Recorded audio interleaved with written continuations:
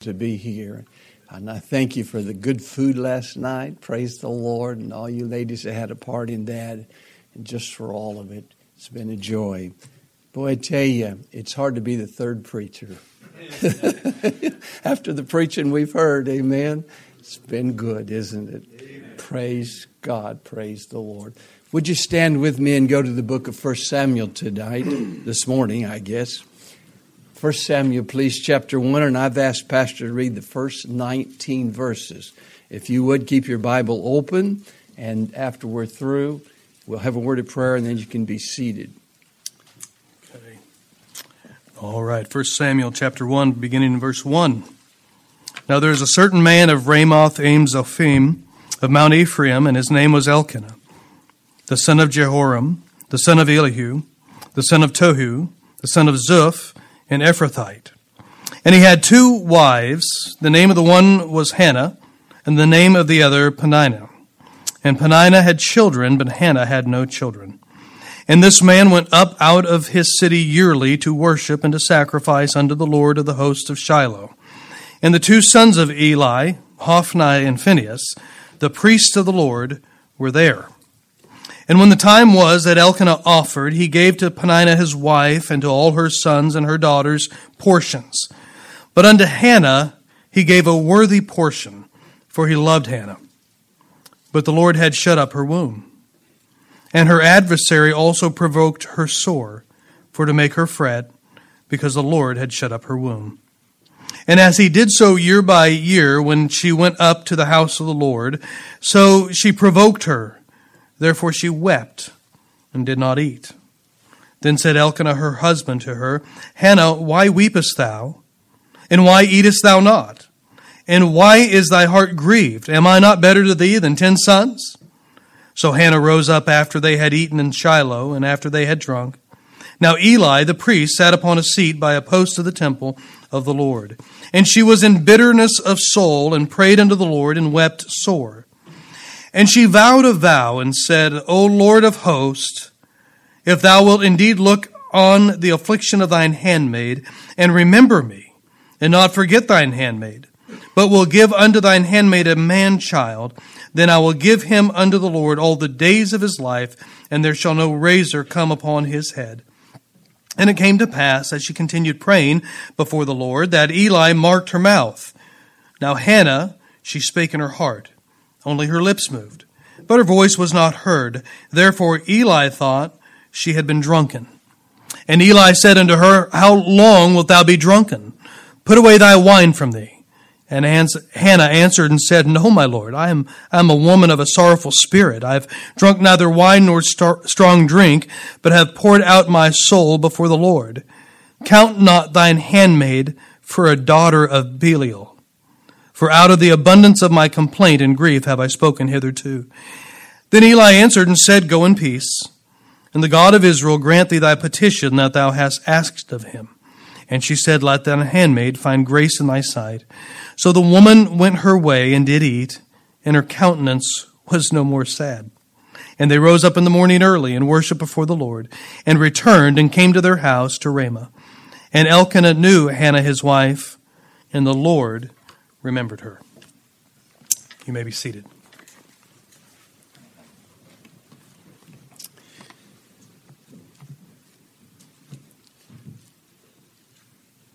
Join me if you will, just as we just ask the Lord's blessing. Father, we have heard your word. We have been stirred by your word this morning and the power of your word. Two-edged sword that we need pierced into us. But Lord, it's so easy to forget after the message over. To shout amen when we're there hearing it. But God, let these messages sink into us. We live in a world of compromise, God, and let us not just look out at somebody else's compromising, but let the Holy Ghost of God see if we're compromising. And then God, make us men of God who preach the word. Thank you for what we have heard. Thank you for the music that thrills us and soothes us and reminds us. And now take this portion of thy word and use it for your glory. Instruct us and teach us. In Jesus' name I ask. Amen. Brother Abel's mentioned, and I think all men have, that we've been assigned, and I think that's good. I'm not against that. A topic that the pastor would like us to speak on, and I appreciate that. But can I say something to all of us, especially preachers? Men, don't segment the 3 sermons today, okay? They fall all together. There's no way you can say, well, I'm just going to take this one thought. They all mesh together. Appreciate that so much, what those men said. But can I tell you that my topic is prayer? And I want to say to all of us, especially you men today, you can preach and not pray. But you can't pray and not preach. And so when you look at preaching and praying, they go together. You remember the early disciples separated themselves out, and you get 7 men a good report. We're going to give ourselves to the ministry of the Word of God. That's preaching. And to prayer. You can't separate. Can I tell you can't separate compromise either? Because if you're a compromise in your lifestyle, you'll be a compromising preacher. It's just going to happen. Because you'll tread lightly in those areas. Because there'll be no conviction in the life. So it all goes together, and I hope that when we leave today, we don't segment any of these. And we understand they work together. So my topic assignment is prayer this morning. And I tried to bare my heart last night so that we could get a bit of a foundation of where at least some of you don't know me, where I'm coming from. I want to preach this morning on this thought. I've never done this, so it's just the thoughts that God has put upon my heart in the last few days. Hannah's prayer and you and me. Now, as most of us as men, we don't want to hear much from a woman, do we? And we sure don't want a woman to confront us. Go ahead and go like that. Because your wives are always going like that. But that's exactly when you look at the prayer of Hannah ought to do to our life. If you look at the prayer of Hannah and don't glance over it and just read over it, you'll find out that it's a lot of instruction, but it also ought to confront every one of us in this room when it comes to our prayer life. It ought to do something to us.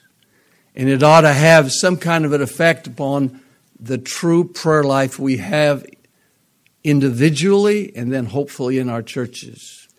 And so I hope today we'll just hang up our spiritual robes. Can you do that today? And take off our spiritual masks and just get real when it comes to this thing of our prayer life, and especially as it relates to a lady by the name of Hannah.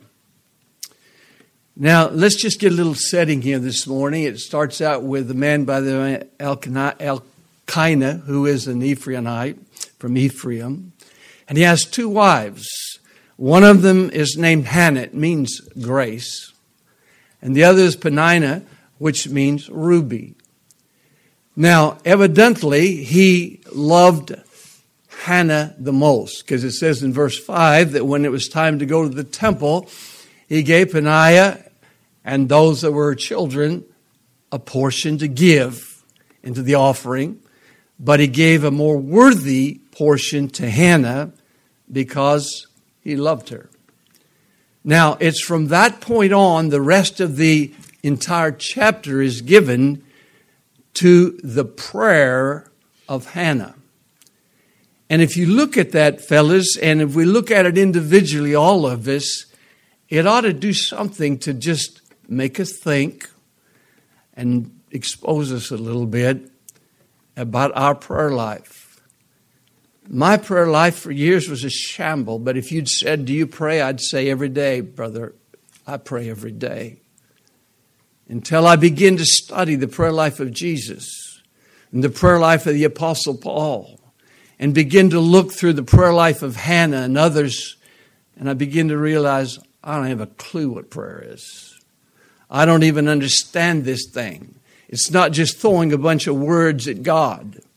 There's something about it in communing with God, which we know a little bit about. And it has to do with a whole lot more than I wonder if we really realize. And so as we look at these things, I hope it will confront you. It surely does me every time I look at it. And I want us to look at it in terms of just three thoughts that seem to me to stand out here. And I want us to think about them. And to begin with, I want you to look, as we look at this text, it's very simple, but Hannah had a problem. I knew where to take it.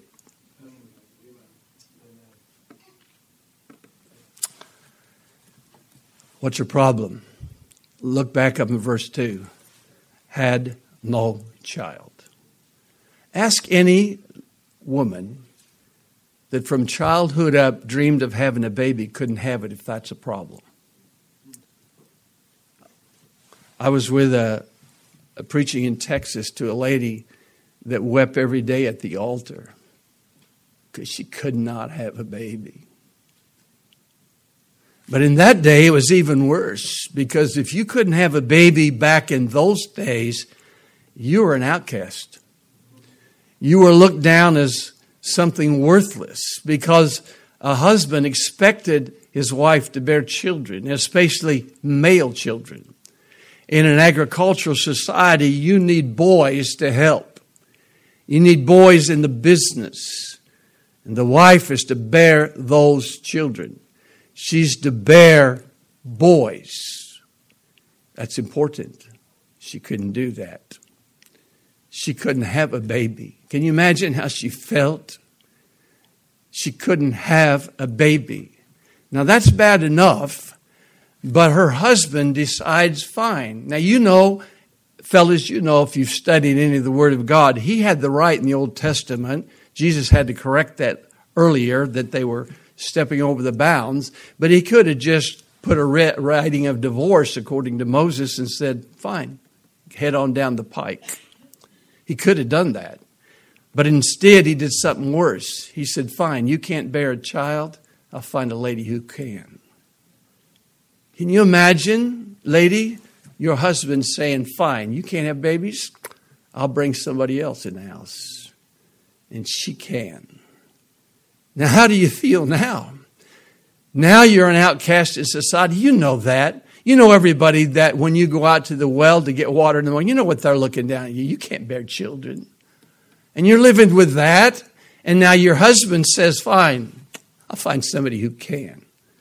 Now how do you feel? But look in verse number 6. When he finds somebody who can, and she spends her time with that silly smirk on her face, looking down at Hannah and said, can't bear children, can you? I can. And there's a mocking ridicule every day, and you're living with that. Can you come to the conclusion that I came to, and that is she's got a problem. She's got a bad problem, and it's eating her up. But it's one thing to have a problem and then know where to take it. I just ask you this right now in your life. When you have a problem, where do you take it? I want you to look where Hannah took it. This is interesting to me. When Hannah had had enough of it and was hurting inside, Hannah had only one thought in her mind, and that is to head to the altar of God. Fall down on her face and say, God, I have a problem, and you're the only one that can take care of this, and you're the only one I trust to take care of this. She fell on her face. Now, I don't know, fellas, if you know, but if you look at this, she broke all the protocol of Israel in that day. Look at what it's telling us. God's telling us exactly, in a way, what the setup of the time was. The high priest would sit at the post of the temple or of worship at that time, and then off to the side would be where the altar of prayer would be. Now, the protocol is that when you come, you stop to the high priest and you tell him your problem. He gives you some advice, maybe some advice on how to pray. He now knows your situation, and you have discussed it with him, and you all go in and you pray. Not Hannah. Hannah's burden so bad, she blows right by him. Can you imagine what he felt like? Is he sitting there at the post, and all of a sudden everybody is supposed to line up and do this thing? Not Hannah. She just blows right by, goes into the altar, and falls down on her face. That's a no-no. That's not what you do in Israel. Didn't matter to her because she knew where she needed to be. Not only that, when you go into the altar, you pray out loud. See, part of the reason that you stop before the priest is because he gives you advice on how to pray. And then he would sit there at the post so he could hear you pray. And then he could make a comment during your prayer or after the prayer. Not Hannah. She blows right by, falls down on her face at the altar and begins to pray, except nothing's coming out. Her lips are moving, but nothing's coming out. What's happening? She's bearing her soul before God. And let's give Eli a little credit here, okay? He's not seen this before. Nobody does this. And so he sits at the post and looks over and said, that lady has to be drunk. She's out of her mind. What is she doing? What she's done, she's broken all the protocol. And he doesn't understand that because that's not the way things are done. That's not the way things stack up one by one. You don't do things like that. But it didn't matter because Hannah understood that what bothered her burdened God. And she went into the altar and fell down before God and prayed. Preachers, you have a problem today. If you're in the pastorate, you got a problem. I'll guarantee you. Sometimes we ignore our problems. Does it bother you that nobody's getting saved today? Is that a problem? I was in a church not long ago. I don't even mention the state it was. Preacher bragged on me 3 people were saved last year. Can I just tell you, sometimes we preachers don't say what we want to say. Are you kidding me? 3 people were saved last year and 1 baptized. And he was content with that. That'd drive me nuts. We don't even see it as a problem today. Brother Boonster's here. I'm just going to tell you flat out. He's one of my heroes. Amen. Amen. I've known Brother Boonster for a long time. He hasn't known me. I was a young college student when he was directing the missions. He's never compromised. Amen. Can I tell you what bothers me and bothers him? Missions isn't the top of our churches most of the time. We're not burdened about people dying, going to hell that have never heard the gospel somewhere. We don't see young men and surrendering anymore and saying, I want to give my life wherever it is to the gospel of the Lord Jesus Christ. Does that bother us? Is that a problem? Worldliness in our church, is that a problem? The fact that we're into Christian humanism today, does that bother us? Is that a problem? But having a problem is only part of it. Where do you take it? It's been my experience in the years that I've been in full-time work, which is over 45 now. That's not the highest priority to go to an altar when you got a problem. I've counseled with a lot of people through the years. And I'll say to them, they'll tell me about their problem. And I said, so what have you done about it? Well, I called this person, and I talked to that person, and then I'll say, did you pray about it? Well, yeah, some. That's interesting. I've had some of them wring a handkerchief as a woman and say, not really. I appreciate the candorness of that. You know what's sad, preachers? Many times we don't know where to take a problem either. I'm not here to pick on anybody. I'm just here to ask you, where do you take your problem when you really have one?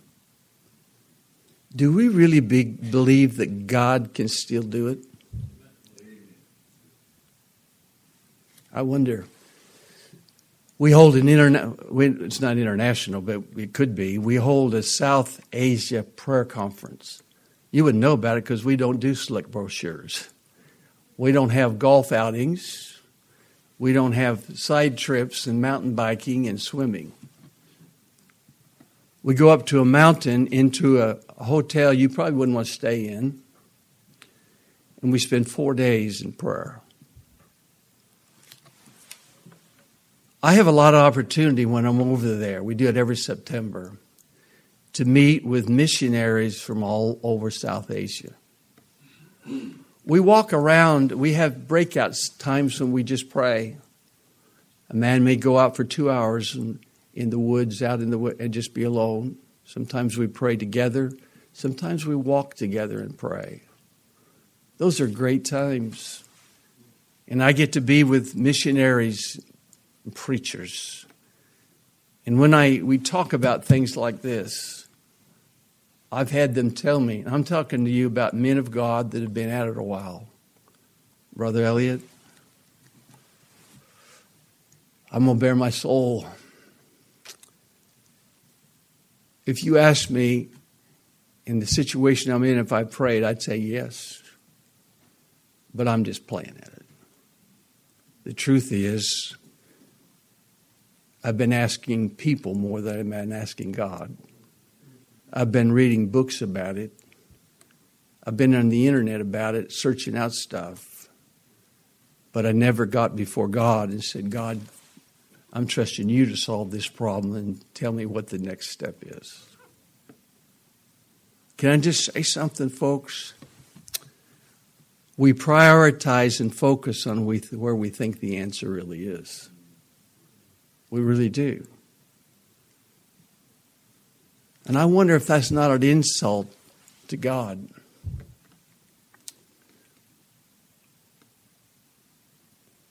And here's the thing, as Christians, as preachers to our people, and as members of a church to another member, we reveal where our confidence really is. I'm telling you something. Preacher, listen, when you stand in the pulpit, the people you preach to know more about you than you think you know. They know. They know you. They've watched you. They know where your conviction is. They know where your heart is. They know. Old Pappy Ravella had a soup kitchen in the late 1800s. He'd go out on the sidewalk and he'd raise his old hands before God and beg God to bring in the food. People would stop him and said, Pappy, why don't you just let some other churches know and help you? Why don't you correspond and get some help? And Pappy would say in that old Southern way, because I ain't got no confidence in nobody but my God. I wonder if that's us today. I wonder what would happen if we had churches full of people that really believed God could take care of it. Really believed. Hannah had a problem and she knew right where to take it. But I want you to notice she had a petition and knew how to make it too. Notice what she does. She goes to the only place she has any confidence at all in. And then I want you to look at her petition. And when you think about it, I want us to think about it in our own lives. Because I'm guilty of a lot of things that are wrong in my life of prayer. I noticed as I looked down at how specific her prayer was. Look in verse 11. Now I want you to think about this. God, I want a baby and I want it to be a boy. Well, so much with political correctness. So much if it be your will, God. So much of that nonsense. Hannah said, God, I want a baby, and I want it to be a boy, God. We live in a day and age where we have to tiptoe around the tulips with God. Well, God, okay, I'm just going to tell you, Brother Abel's, I feel like you do. I'm just going to bare my soul. I'm up to here with this if it be your will stuff. Yeah. What are we talking about? God said if we ask anything according to His will. Right. Good lands, where are we? I know sometimes we may find it very difficult, but that's a cheap cop-out. It's all it is. I'm too lazy to know if it's God's will. So if it be your will, God, what a bunch of junk. Why don't we say, God, your book? Hannah didn't have to search around. She knew that God had said, go into the world, multiply the earth. It's fine to have a baby. She wasn't saying, well, now, if it's your will, and I don't want to be too harsh about this, and I don't want to approach it. Gag a maggot. Come on. Can I tell you, most of my prayers were pretty vague. I'll just be candid today. Most of my prayer life was very vague. Oh, God, I just wish you'd bless our church. Oh, God, I just wish you'd bless our people. Nonsense. But that was it. I had one of the good things, and you all know this if you have grandchildren, is just being around them. And my wife and I tried to make an effort, even when I was traveling all along Evangelist, to be as much with our grandchildren as we can. We didn't live close to them. And one of the delights that we had was being able to put them to bed when they're young and have their prayers with them. My little granddaughter, Lindsay, who's not so little now, she's married to a Baptist preacher in Texas. But when she was real little, about 4 or 5, I loved to be able to go in with Lindsay and sit on the edge of the bed. And she'd lay on her back and cross her little leg, and her leg would go up and down like that. And I would say, Lindsay, now let's pray and let's just talk to God for a little. Let's just talk to Jesus. And she would go, and Jesus, I just pray you'll bless everybody in the world. And I chuckled to myself and I thought, well, I think she was kind of serious in her little chat with Jesus, but probably not very specific, hey? That's okay when you're 4 years old, okay? That's okay. But how specific are we? I work with a missionary named Terry Unruh in Sri Lanka. It's been over 28 years. I never thought I'd ever go back after the first time. God it's one of those woe is me if I don't preach the gospel over their things. And so for 22 years, I've been going 2 to 3 times a year. And one of the things that drew me immediately to Terry Unruh was 2 things. He had the power of God on his life. And number 2, he was a man of prayer. And we have had a lot of opportunities to pray. And I'll tell you one thing that I learned from Brother Unruh, and he never taught me this, lectured it, I just listened, is that his prayer life was very specific. Lord, I need this kind of a van, with this kind of a transmission, with this kind of tires, with this many seats, and I've got to have it, God. There's no way I can get up into the mountains without it. You've got to give it to me. Not oh God, I could sure use a van. It's got to be this kind of a van. I was waiting to see if he's going to put what color in it, And I'd listen to that. We're praying for a piece of ground over there. 4 things we're going to do with that piece of ground. Not, oh God, we need this. No, God, it has to be this because these are the 4 things we've got to do with this piece of ground. It can't be that. It can't be that. That won't work. It's got to be this. You say that's arrogancy. No, that's approaching God with a belief that God is concerned about what we need to get done. And he prayed. I want to tell you about an incident that really taught me something. We're not there now, but where we have to meet is just houses, because we can't afford the land right now in Colombo, and so every church he has is just in a house, and the bigger the better, because the churches are growing. So we were in a place called Barela, which is a kind of a suburb of the Colombo, Sri Lanka area, and off of the main road, if you can picture a main road, it's not like Nixa. It's a bumpy thing that's half paved, and then we had to go down an old dirt lane down to where the house, which we've now made into a church. But up at the top of the road, there was a man who was a staunch Buddhist, and right across from him was one of those crazy Buddhist statues too. And so this man was not just a Buddhist. I mean, he was a devout Buddhist, and he did not like Christians in any way, shape, or form. And when we'd go down, if you were on anything like on a motorbike or any walking or anything, he'd come out and curse and just give us nothing but trouble. Brother Terry took his wife first and went up and tried to talk to this man. And the man was just arrogant. He didn't want anything to do. And Terry said, look, we're not here to cause you trouble, but we're not singing loud. We're not making a bunch of noise, but we're going to have services, and we'd appreciate it if you just allow our people to come without being harassed. Well, he didn't give up. He just kept on and on and on. He made threats. He made threats through Buddhist priests. They were going to burn the building down, all this kind of things. Brother Terry took a couple of men and went up and tried to talk. The same thing. Nothing happened. The guy was arrogant. Then he made a threat that looked like it was going to be severe. It would have been if the police had not got wind of it. They really thought that they were going to come on the church one morning and they were going to bring clubs and there was going to be some bad things happen. So after that happened, Brother Terry got a few of his men and said, I want you to meet me Saturday morning.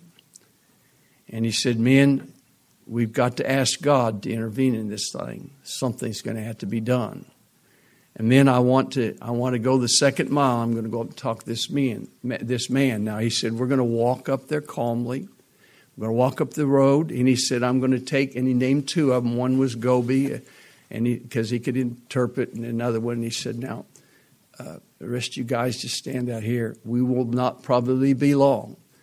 And he went in and tried again to say, sir, could we make some kind of an arrangement where you will not do this to us?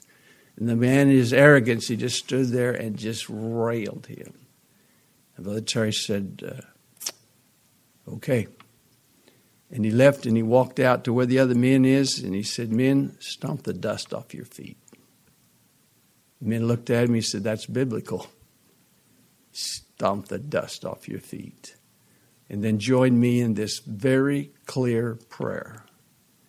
God, either change this man's heart or move him out.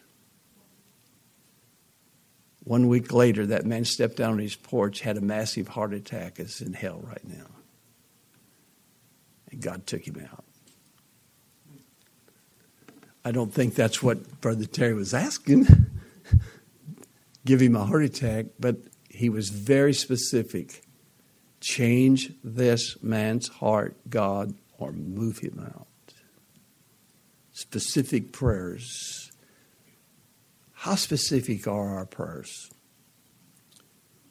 How specific? God, would you do this? Please bring it about. My confidence is in nobody but you, God. I'm not looking for anybody else. If the power of the Holy Spirit can't get it done, the power of this book can't get it done, the power of you and me can't get it done, then what kind of a God do I have? Then I want you to notice her motive was right. See, I would assume that she would have said, God, I don't like this humiliation. I hate it. I hate it. I hate it. Every time I go through the house, Penina is giving me this. I hate it, God. She probably did. But that's not a request. Look in verse 11. Look at the motive of her heart. God, if you'll give this boy to me, I'll give him back to you. Wow. The motive of her heart. What about our motive? Why do we want what we want? James said a lot of times we just consume it on our lust. Sometimes we just got to stop and think, why do you want that building? Well, it's all for the service of God, really. I'm not saying it isn't. I'm not accusing anybody. I'll just tell you my story. I told you last night about the Chevrolet garage. I'm going to tell you something. You know why I wanted out of that? I was embarrassed. And so I would pray, God, would you give us a new auditorium? And if somebody would have said, Brother Al, why do you want that new building? Well, the reason I wanted it is because I really believe we have to have nice facilities for God, and I wanted to see souls saved. You know why I really wanted it? I didn't want the brethren to say, he's in an old Chevy garage.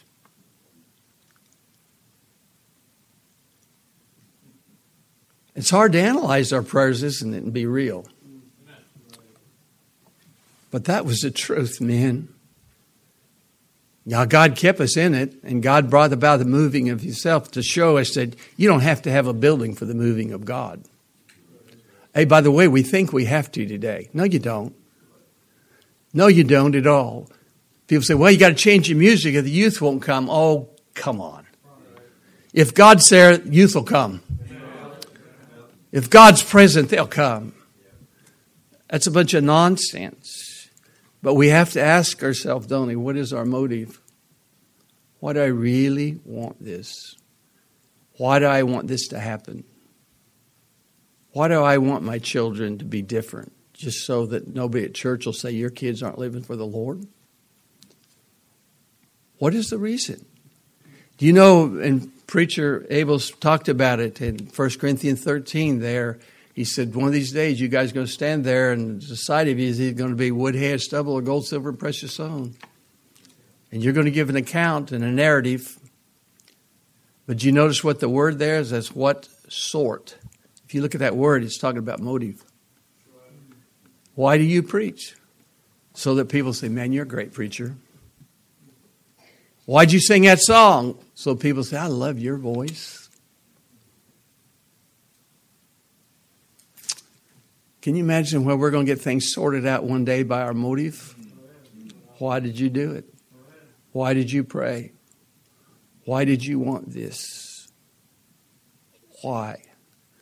Or she said, I want to contribute to the glory of God and the work of Israel. I want to make it a contribution to God's work. Her motive was pure. But notice last, she made a promise and knew how to keep it.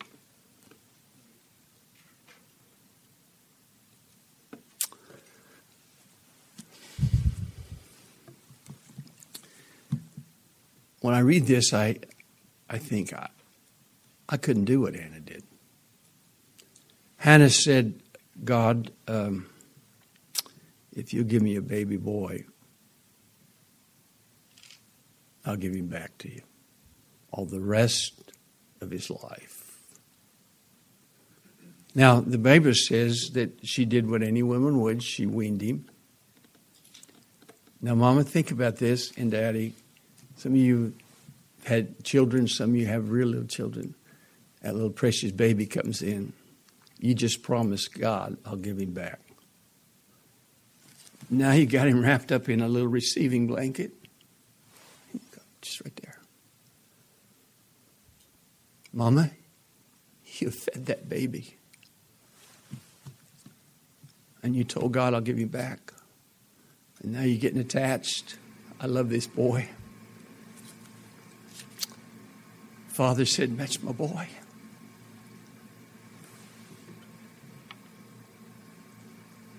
Can you imagine taking that little boy now that he's weaned and taking him up to the priest and saying, he's yours. I'll see you next year, and try to bring a little longer coat, and walked away. But you see, Hannah had made a promise and knew how to keep it. Can I just say, could it be that why our prayers are not answered? One is because we don't involve ourselves in the prayer. If our prayers are vague and, oh, God bless, but we don't say how we wanted to bless, and our motives are all messed up, what is the prayer all about anyway? And if we're not involved in it in some way, is it real prayer? It's interesting. If you look in verse 11, it says, and she vowed a vow. We don't talk about that much anymore. A vow is simply saying, God, if you'll do this, I'll do this. And we know we're commanded that if you make a vow, don't slack to keep it. But I wonder sometimes if we don't involve ourselves in the prayer enough. And so it's vague and it's just a concept and, oh, give us this, rather than say, God, if I had the building, I would do this and this and this. And I promise you that, God. That's the one thing I like about what we're doing over there.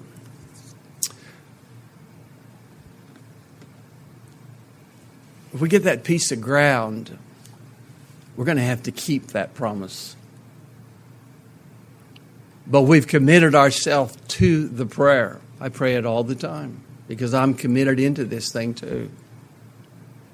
But I wonder sometimes in our lives if we're not getting our prayers answered because there's no commitment of us. There's nothing that God can say, well, so if I give it, what about you? What would you do? If God gave you that building, then what would you do? Did you tell him what you'd do? God, if we had more people, what would you do with them? Would you preach? Would you teach them how to be soul winners? Would you teach them how to pray? Well, I just really want to have a building. Why?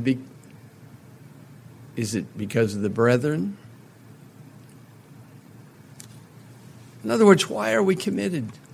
Or are we committed to the prayer? And then second, would we keep it if we did? If we did get an answer. Some of you pastors know this, and church members too. You've seen it through the years. Somebody will come and say, oh, pastor, please pray we'll have a baby. We want to raise a child for God, and please pray and pray and pray and pray that we'll have a baby. Oh, we want to, and we'll dedicate it to Jesus. And so the church prays, and they have a baby, and they dedicate it, and then suddenly they can't come to church because the kid has a runny nose. And then suddenly, when he's a little older, he's playing t-ball somewhere. And next thing you know, they can't come on Wednesday night because they got soccer. Oh, yeah, God, we'll raise him for the glory of God. But they don't ever do it. Oh, God, give us a car. I've heard this over and over. Give us a car. We can't even get to church. God, our old car's broke down. Give us a car so we can get to church. Then when he gets a car, suddenly they don't come to church anymore. Now they go to the lake.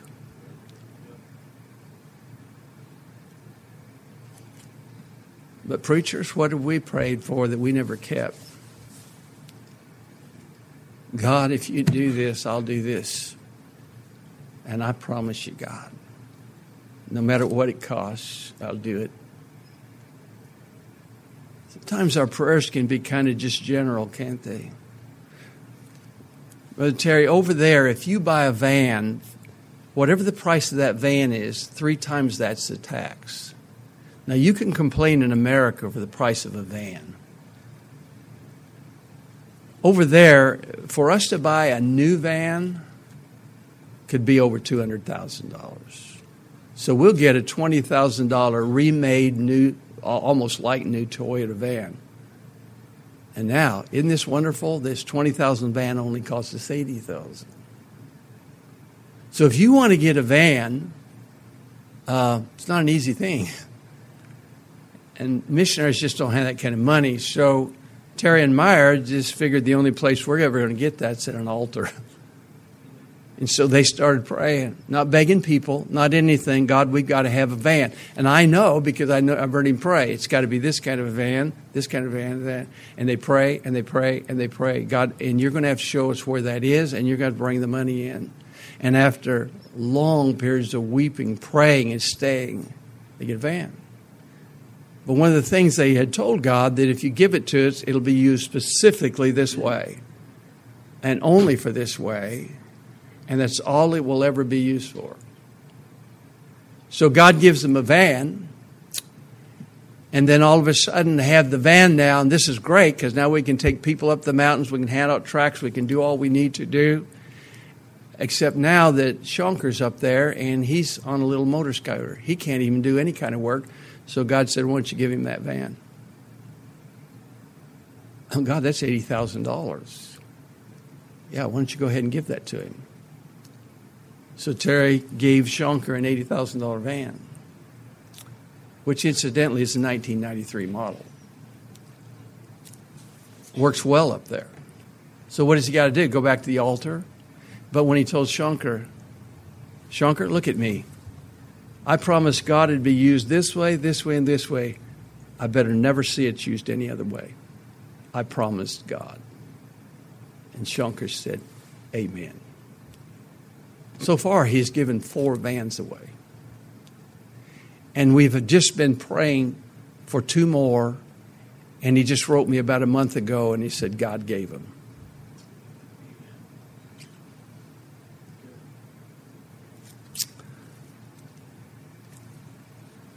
Man, I don't know where God wants to go with this, but I am burdened that we see God in our churches once again. That we see God moving once again in our lives. That we get back to believing God is enough. I've asked men this question. Do you really think that this book and you in a closet of prayer preach this book and the power of God is enough to build a church?